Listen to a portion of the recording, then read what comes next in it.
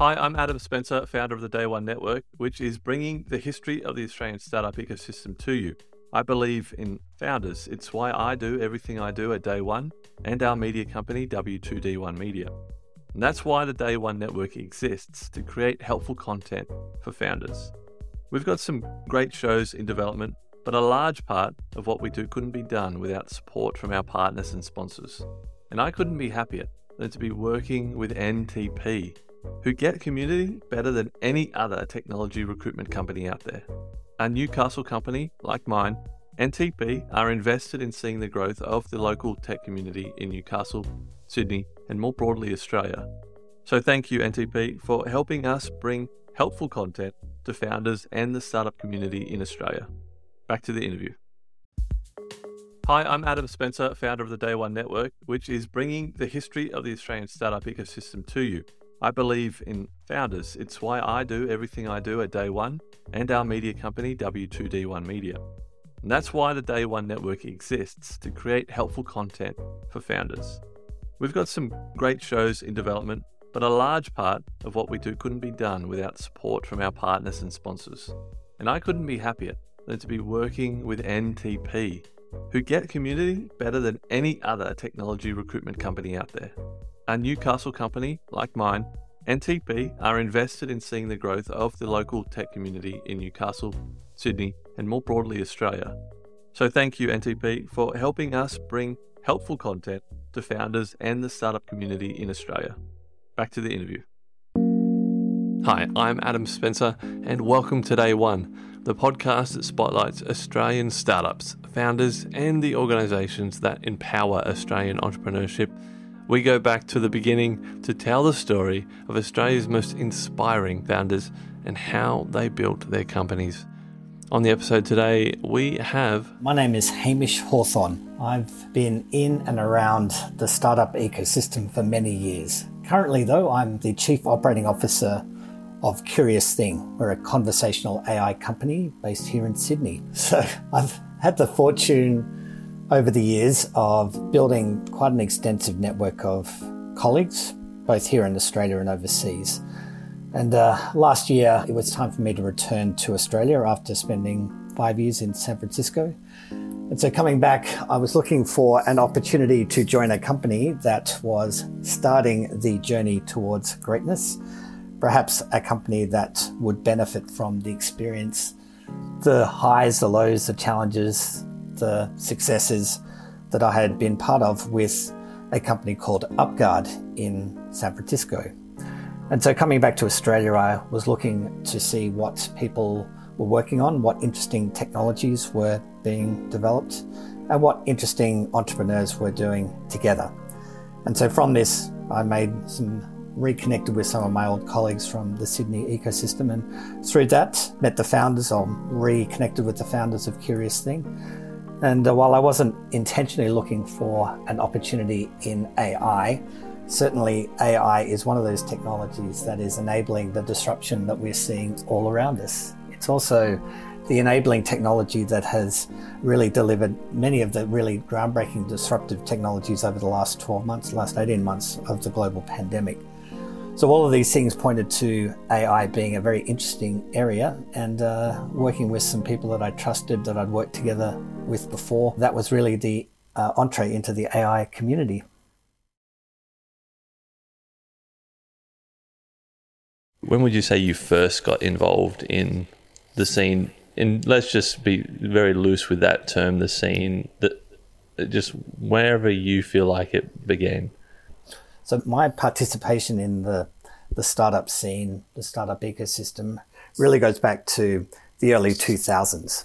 So I'd originally trained as a mechanical engineer and spent the first part of my career after university working for an automotive parts manufacturer as a design engineer. This included developing new materials joining processes, which obviously has a very strong, deep technology focus. This started my journey towards the startup ecosystem because I could see that, working in manufacturing, developing new technologies, patenting those technologies, licensing in technologies from international research institutes, I could see that the path to real competitive advantage lay in building the basis of your technology to give you that advantage. And so as I looked for where I would take my career after working in a small manufacturing organisation here in Sydney, I looked at which parts of Australian industry were working in areas of high tech, of where there was lots of innovation, where there was potentially lots of really interesting technology to be developed and commercialised. The journey towards the startup ecosystem took me through that journey, particularly through the medical device industry here in Australia. Medical device industry is, if we wanted to go right back to the beginning, is one of the early catalysts for the whole ecosystem we see around us today. The medical device industry has been built on the back of incredible research out of Australian universities, incredible medical research. Cochlear is a great example. ResMed's another one. Even going back to the early days of telectronics. These are all fantastic entrepreneurial organizations that are led by outstanding and great entrepreneurs themselves. So going to the medical device industry gave me some exposure to the startup community here in Sydney in particular around 2001, 2002. Very quickly, though, I could see that the opportunities in the startup ecosystem were much more than just medical devices. And so we sort of jumped to where my first formal role in the startup ecosystem was when I joined ATP Innovations. This is now what's called Cicada Innovations, but back in 2005 it was called ATP Innovations. This was a startup incubator that was originally developed as part of the reconstruction or the remediation of the Australian Technology Park. The original founding members of this organisation were the University of Sydney, the University of Technology Sydney, and UNSW. They came together with the New South Wales government to redevelop what was at the time a derelict industrial site. The Australian Technology Park is what came out of this. And so from this, there was the formation of a startup incubator. This incubator followed a very traditional model of what incubators were like in the early 2000s, a physical space. We had a building called the National Innovation Centre that was based at the Technology Park. It was divided into a bunch of different spaces, not simply the co-working spaces we see around us today.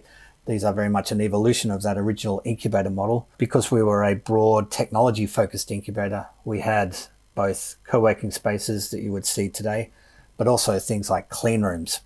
We also had laboratories for medical device biotech companies.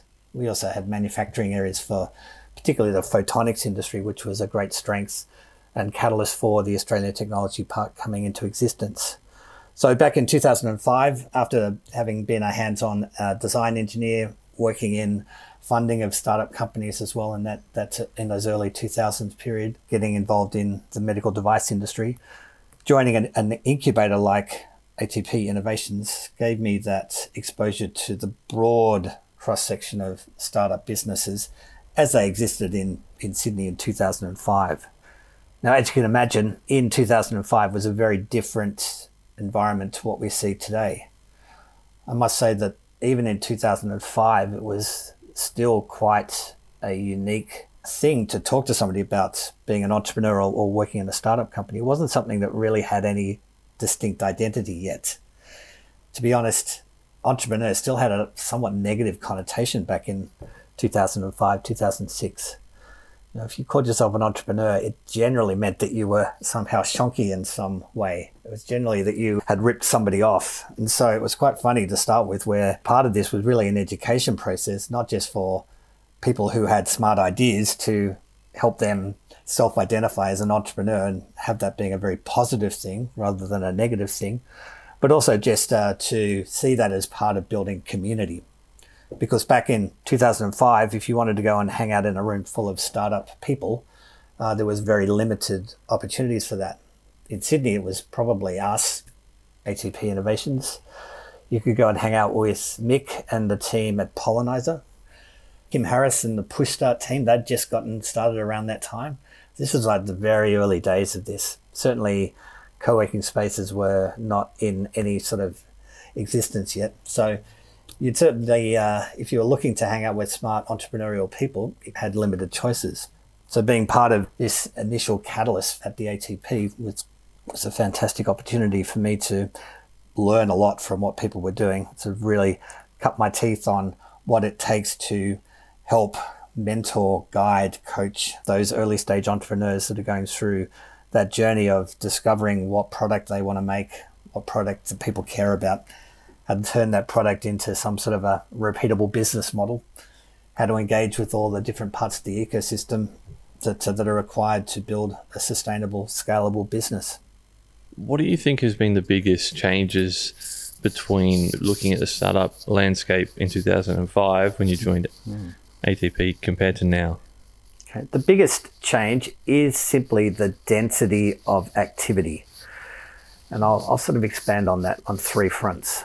So because we see so much more activity and so much more density of that activity, it means that you have efficiency starting to come into the ecosystem. So I'll talk about it from the perspective of the entrepreneur.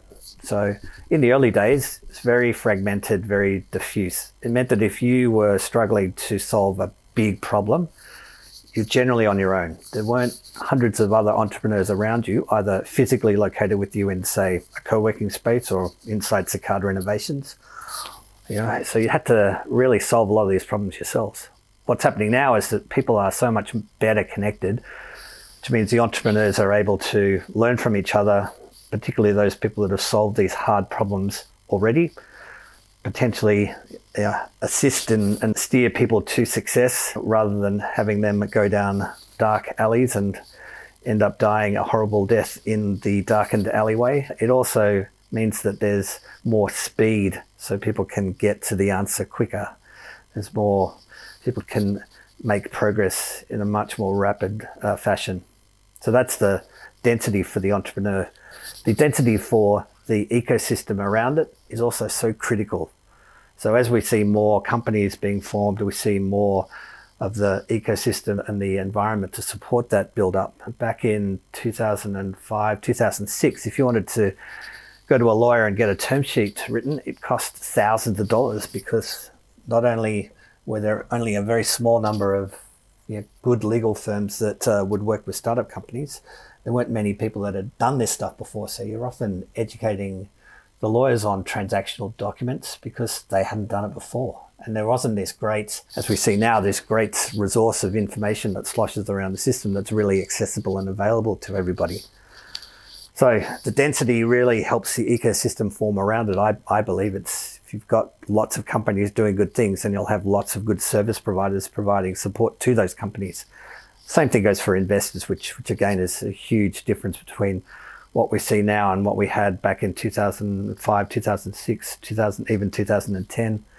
Early days, there was very few investors that entrepreneurs could go to just because there wasn't enough entrepreneurs and good companies to support that. Now we see great companies everywhere, lots of really good active investors. We see really well mature, developed investment ecosystem to support that. The third part is really the entrepreneurs themselves. So we're seeing much more repeat entrepreneurs out there that have done this before. So you've got people who are joining startup companies that have either had their own experiences in an entrepreneurial situation or they have been part of companies that have been successful as well. So you've got this great head start because you've got this embedded virtuous cycle now spinning in the ecosystem. Yeah, you're speaking about investment infrastructure. What prompted you to co-found Sydney Angels?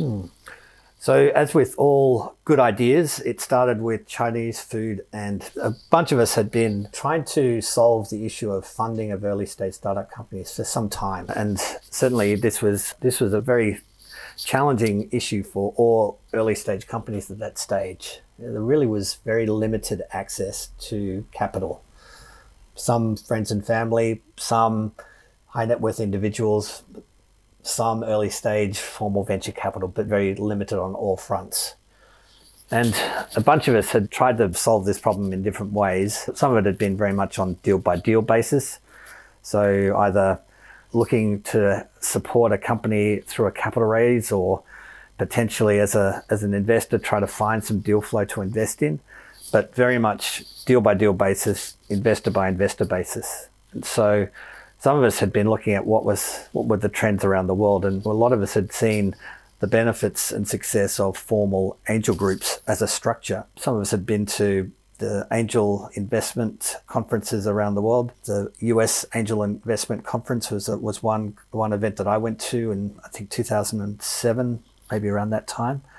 A few of us have been doing this, looking at what was the best practice around the world for running an angel group, because we could all see that if there was a solid angel group, then that would do a couple of things. It would potentially add some real value to the companies looking for investment, just by having a process that would help guide, coach, structure deals in a better way. Also would be an avenue for investor education, again, to overcome some of the hurdles that individual investors have when they try and do deals themselves for the first time. So creating a network of people who are similarly aligned in doing best practice deal structures, create a way where entrepreneurs could actually find somebody to go and pitch to. Again, this is early days of all this, and it was something that we came together and said, well, maybe it's time for Sydney to have an angel group.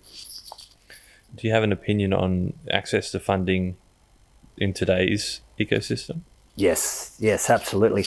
So back in the beginning of Sydney Angels, there was very limited avenues for people to go to seek investment, and we were solving a definite problem. Now, to a certain extent, that problem is quite different now, because there is such an increase in the amount of capital around, and the success of companies that we see in the Australian ecosystem, both in accessing that capital, doing amazing things with that capital, really building huge amounts of enterprise value. I'm blown away with the number of companies that are now quite proud unicorns that are just around the corner. I live in Surrey Hills, and just around the corner here there are 3 or 4 unicorns, which is just something I never thought I'd see so close to one single cluster here in Sydney. So the challenges now, of course, is there's a lot more capital, but now the challenges just become somewhat different. Challenges now become in making sure that you are able to stand out from the pack if you are raising capital, because the investment community is now so much more buoyant, but it is also much noisier. What do you observe as some of the biggest gaps in today's ecosystem? Where could we, are we on the right track? What are some of the biggest improvements we can make? So some of the challenges that I see, particularly having come back from spending some time in Silicon Valley and San Francisco, is that we have significant growth in the ecosystem over the last few years. So there's a lot more participation, which I think is ultimately going to be hugely beneficial for Australia. That benefit comes from people's entrepreneurial experience being leveraged into the next entrepreneurial experience, into the next entrepreneurial experience, this virtuous cycle that we are seeing spinning up. So I think that's fantastic. I think the challenge we have in Australia is that I think there is still more we need to do to allow people to break out of that initial cycle. And what I mean by that is we see, while there are a lot of companies that are being formed and a lot of companies that we see that comprise the ecosystem, I suspect that there's some dead wood in that pool of startup companies. There's possibly some companies there that perhaps should be recycled. The talent in them should be recycled into the next thing. But they are staying in there's a few zombies out there, I suspect, that are holding back the development explosion of the ecosystem. And I think partly that's just there is still a slight fear of failure here in Australia. It's a cultural thing more than anything. I think there's a willingness to keep pursuing an opportunity even when all the evidence says you should kill that opportunity and start something fresh. Let's go back, because before we hit record, you were talking about let's celebrate and put the spotlight on some of the early innovators, like some of the early movers and shakers of the ecosystem before it was really an ecosystem. Who and what were you referring to? If you look at the analogs of the PayPal mafia, the lineage of so many of the iconic Silicon Valley companies all go back to that initial management team or early employee team based that were part of PayPal's journey. The analog in Australia is the links that go back to the Telectronics group of companies, the Nucleus group of companies. So Telectronics was an implantable defibrillator, a pacemaker company. The Nucleus group also was the parent company for Cochlear. There were also a bunch of other companies there. Osonics, which is a highly innovative ultrasonic company. So all of these businesses were part of the Nucleus group, headed up by a gentleman called Paul Trainer. So he is somebody that is somewhat little known outside of the medical device industry, but he is definitely, the original, the OG entrepreneur, I would suggest. Somebody that was both a visionary, somebody who could really understand the commercialization of technology, who could work with researchers like Graham Clark to commercialize technology that ended up in Cochlear, who could really build exceptional teams. And so if you look at the people who then have now ended up in the medical device industry in Australia as the leaders there, people like Chris Roberts, these are people who in and around the Nucleus group of companies and then went on eventually to build amazing companies like Cochlear, who you see them throughout the Australian industry. So I think people like that and the founders of those businesses that all draw their lineage back to the Nucleus group of companies shows just how we potentially will see some of the current batch of iconic startup companies will be the catalyst for these new companies that will form. You said you were in Silicon Valley for 5 years or so. Can you compare any changes you've observed in the ecosystem before you went compared to coming back now? So before I left, there was a sense that we were on a cusp of real prominence in Australia for the startup ecosystem. This was early 2016. So we'd seen the benefits of Atlassian's success. We're just starting to see the next wave of successful companies coming through. So there was an expectation, I felt at the time, that these success stories would start to become the lightning rods for a whole new wave of entrepreneurship.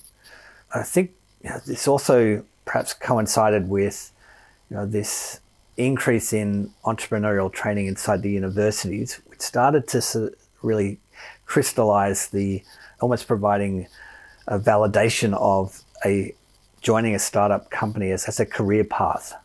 So you had this combination of success of companies like Atlassian spurning additional success stories, and these companies now becoming, more often than not, companies that are being talked about on the front page of the Fin Review, just starting to happen around 2016. You then had people like Murray Herbst doing an amazing job at building a startup ecosystem inside the UTS. You have the Michael Crouch Innovation Centre at the University of New South Wales, again doing a similar catalyst role for creating this, servicing the demands of the student population to learn more about entrepreneurship. You have accelerator programs like Incubate at the University of Sydney. Again, all these things contributing to a greater awareness of the startup journey. And I could see that at the beginning of 2016, this was just about to explode. And so it's very pleasing now to have come back to Australia to see such a buoyant, an explosion of activity. Going back to this density is now very tangible and creating all of those spillover benefits that I mentioned before. As I mentioned before, a lot of people are giving me the year 2012 or thereabouts as when a lot of things started to collide, and that was the birth of the ecosystem as we know it today. But do you agree with that statement? And what were some of the catalysts maybe that you could see coming before that made that possible? Certainly there was a step change in around the 2012 period. I think we should go back a little bit further to say, well, what were the inputs to the ecosystem that allowed that step change to occur around 2012? So certainly one of them was the establishment of StartMate. I think while there had been previous accelerator programs, I think there was something about the timing, the people involved, just the way that Nikki ran StartMate in 2011, 2012, I think that really made a great impact for the ecosystem from having a very well-regarded, well-run accelerator program that really fulfilled the objective of connecting successful entrepreneurs, people that knew what they were doing, with early stage entrepreneurs beginning their journey. When you say how Nicky ran it, and you implying he ran it really well, why do you say that? So one of the reasons, he is very persistent, and he had a very clear idea around what he saw the gap in Australia being.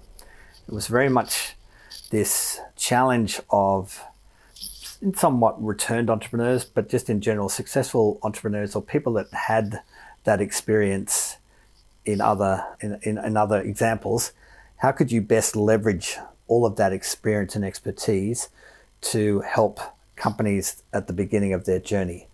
Challenge when you're doing this on a one-to-one basis is it's very inefficient, and there's quite a lot of friction involved. You have to hunt down people who know what they're doing. You have to build a relationship with those people. You then have to spend time really maximizing the value of that relationship in order to become successful, for example.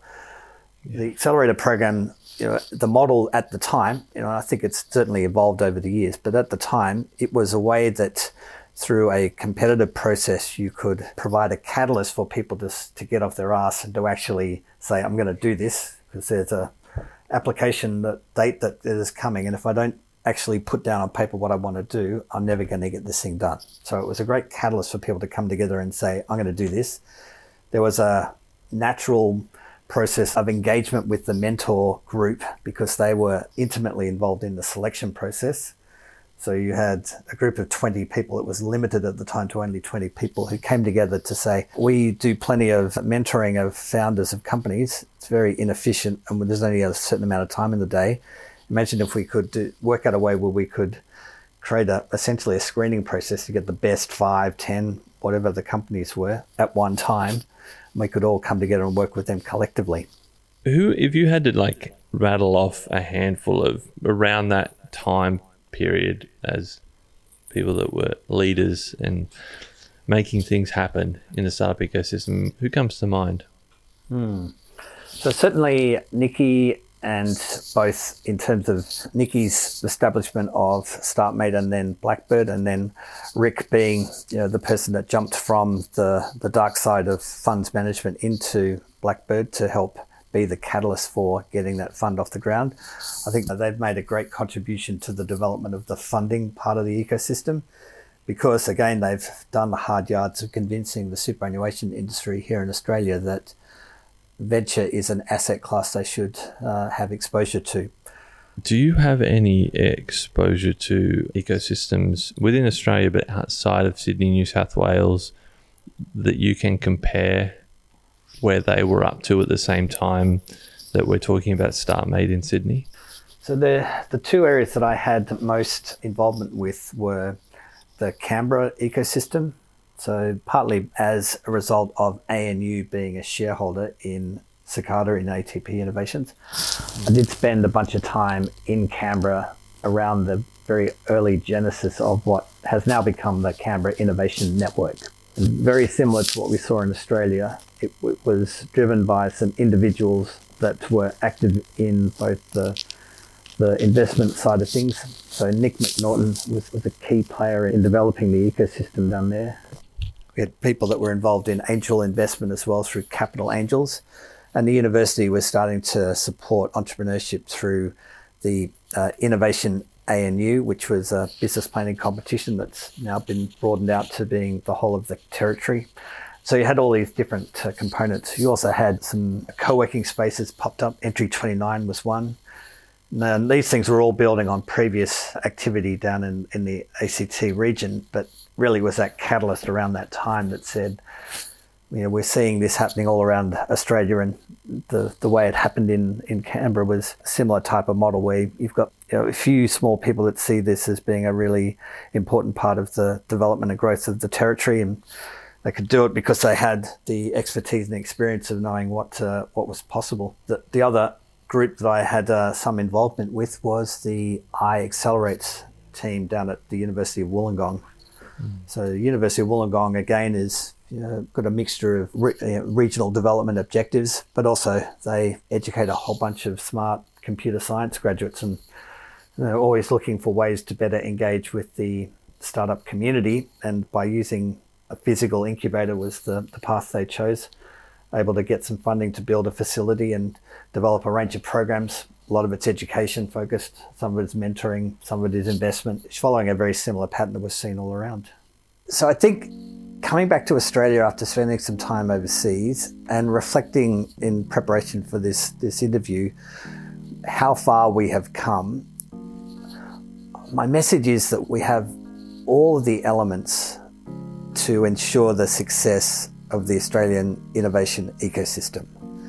So we have a very vibrant entrepreneurial ecosystem in most of the capital cities. There's an abundance of capital that is now available for investment into that dynamic ecosystem.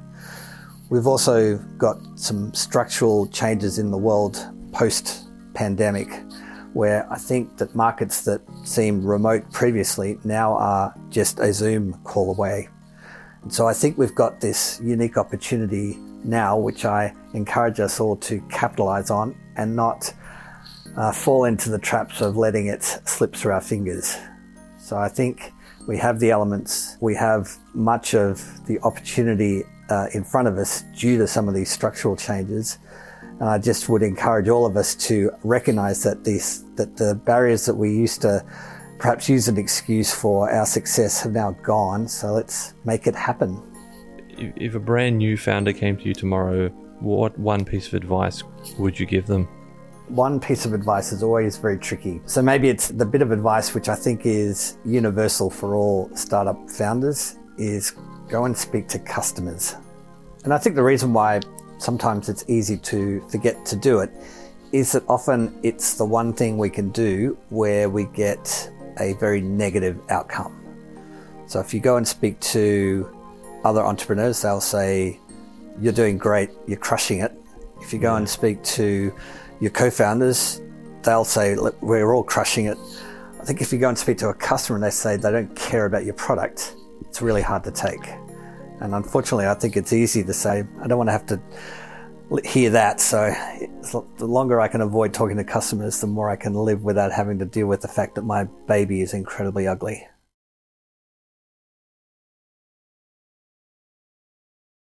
I hope you enjoyed that interview. More interviews are on the way. Follow the podcast wherever you're listening right now. Stay tuned for more interviews with many, many more amazing people from the Australian startup ecosystem. Thanks for listening and see you next time.